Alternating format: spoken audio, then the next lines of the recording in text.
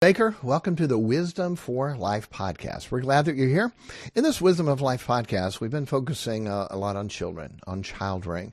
They are the future. They are the next generation.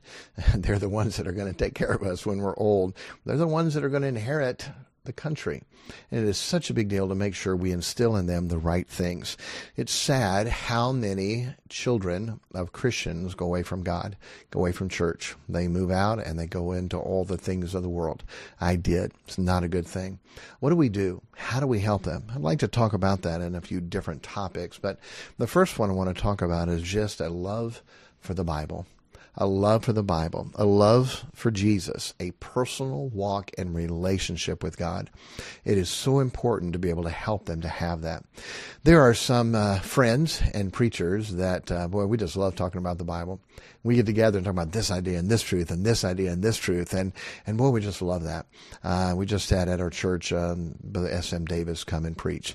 And we spent a few days together and hours just discuss Bible and truth. And he threw out something and I threw out something. And we talked back and forth. And it was beautiful. It was wonderful. It was fun. It was neat. And boy, you really appreciate people who love the Word of God and see the truths in it that God teaches. It's powerful.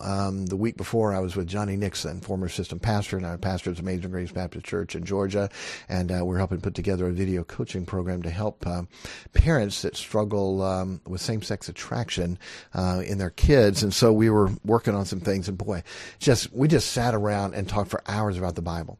I mean, just for no reason, just the Bible, the truths of it, what it was teaching, what we're learning, what we're getting from it. It was incredible, and there's not usually many people that are like that. A lot of people don't care about that. How do you get that? Okay, how do you get that?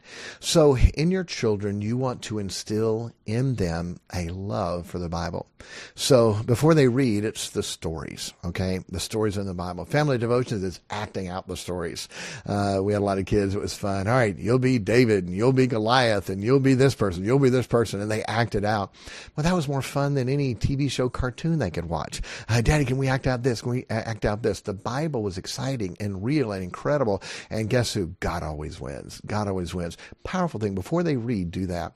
Then help them to memorize the Bible and praise them for it. I've got a 4-year-old grandson, and boy, just he's learning, memorizing the Bible, and boy, what a big deal that is to memorize those verses and to instill in them and put that in their heart when they're young, a love for the Word of God, a love for memorizing the Word of God, to hide God's Word in their heart. What a big deal that is to be able to have and do. So start them off early. At 3 years old, I knew the books of the Bible. Genesis, Exodus, Leviticus, Number, Deuteronomy. I couldn't say Deuteronomy. My 5-year-old sister was learning how, and she can learn it, I can learn it. So at 3, I knew from Genesis to Revelation.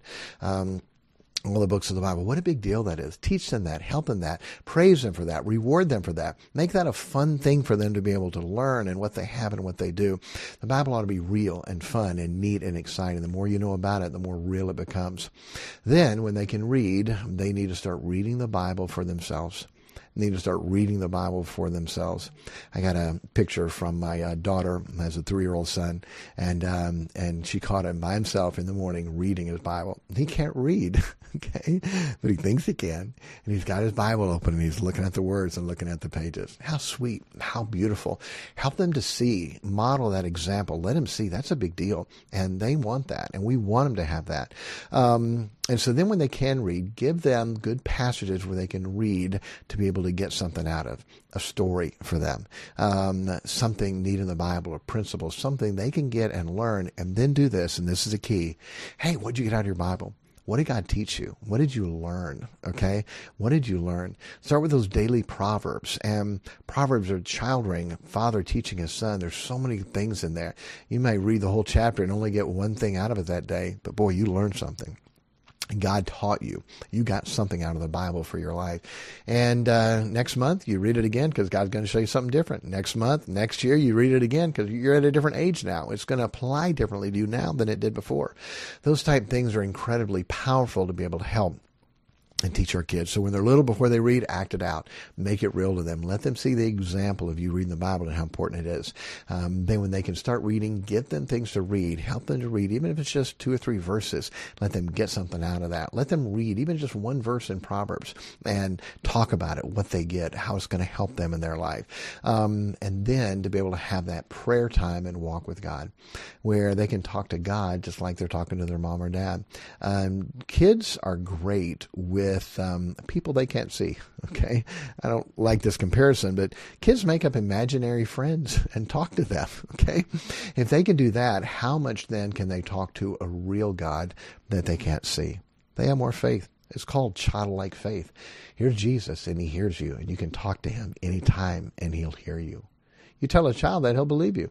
What a beautiful thing. What a great thing. And so we ought to do that. Help them with their prayers. Help them with what to pray. Boy, our grandkids, I love hearing them pray. It's real. It's real. And it's funny sometimes with the things they pray, because it comes out of their own mind and their heart, and they get to see God do things and work. What a beautiful thing that is.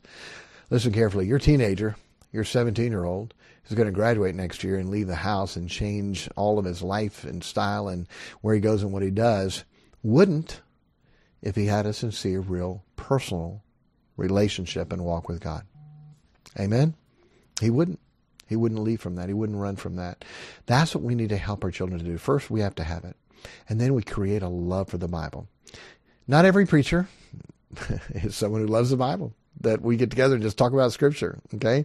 Not every guy in Bible college was that way. I had a few friends, and man, we got together, we just ate, lived, breathed the Word of God. It was so much fun. You try to do that with somebody else that wasn't into it, and they change the subject real quick into the weather or sports. All right, that's your level. All right, I'll talk to you on that level.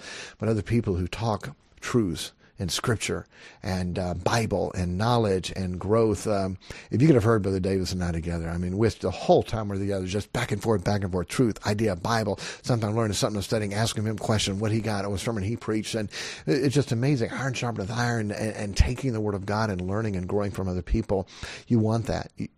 Could you imagine if you had a relationship like that with your children? What did you get out of the Bible? What did you read? What did God teach you? What did God show you? Hey, let me tell you what God showed me this morning. Imagine you had that relationship with your kids, and your kids have that relationship with God. If we had that, we won't have to worry about our kids going away from God and destroying and messing up their life, because they had and keep that daily personal relationship with their God. It's a big deal. So how do you do that? Number 1, listen to him. Read his word. Number 2, talk to him in prayer. And number 3, worship him, sing to him, praise him. Teach our kids to sing the songs to God. There are certain songs that are sung in first person directly to God. My Jesus, I love thee. I know thou art mine. O Lord, my God, when I in awesome wonder consider all the worlds thy hands have made. Now sing it directly to God. Those songs that sing directly to God, pull those out. Draw me near, blessed Lord, to the cross where thou hast died. Those personal hymns that sing directly to him. The choruses that you can sing. Lord, I want to serve you more than I ever have before. You're so easy to adore. Lord, I want to serve you more. In my life, Lord, be glorified. Be glorified. What a beautiful thing. Okay? Teach them those songs. Help them to sing those songs to God. Imagine your 5-year-old or 10-year-old alone in his room or outside in the woods talking to God, singing to God, praying to God.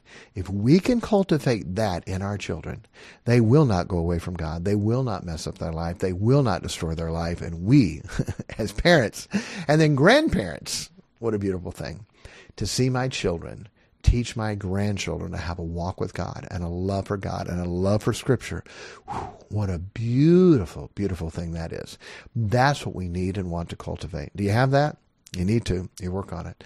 And my course is a whole big lesson on that, helping them to have that most important thing, that personal walk with God. There's a whole schedule of what to do and helping them with that, going through to have that sweet hour of prayer.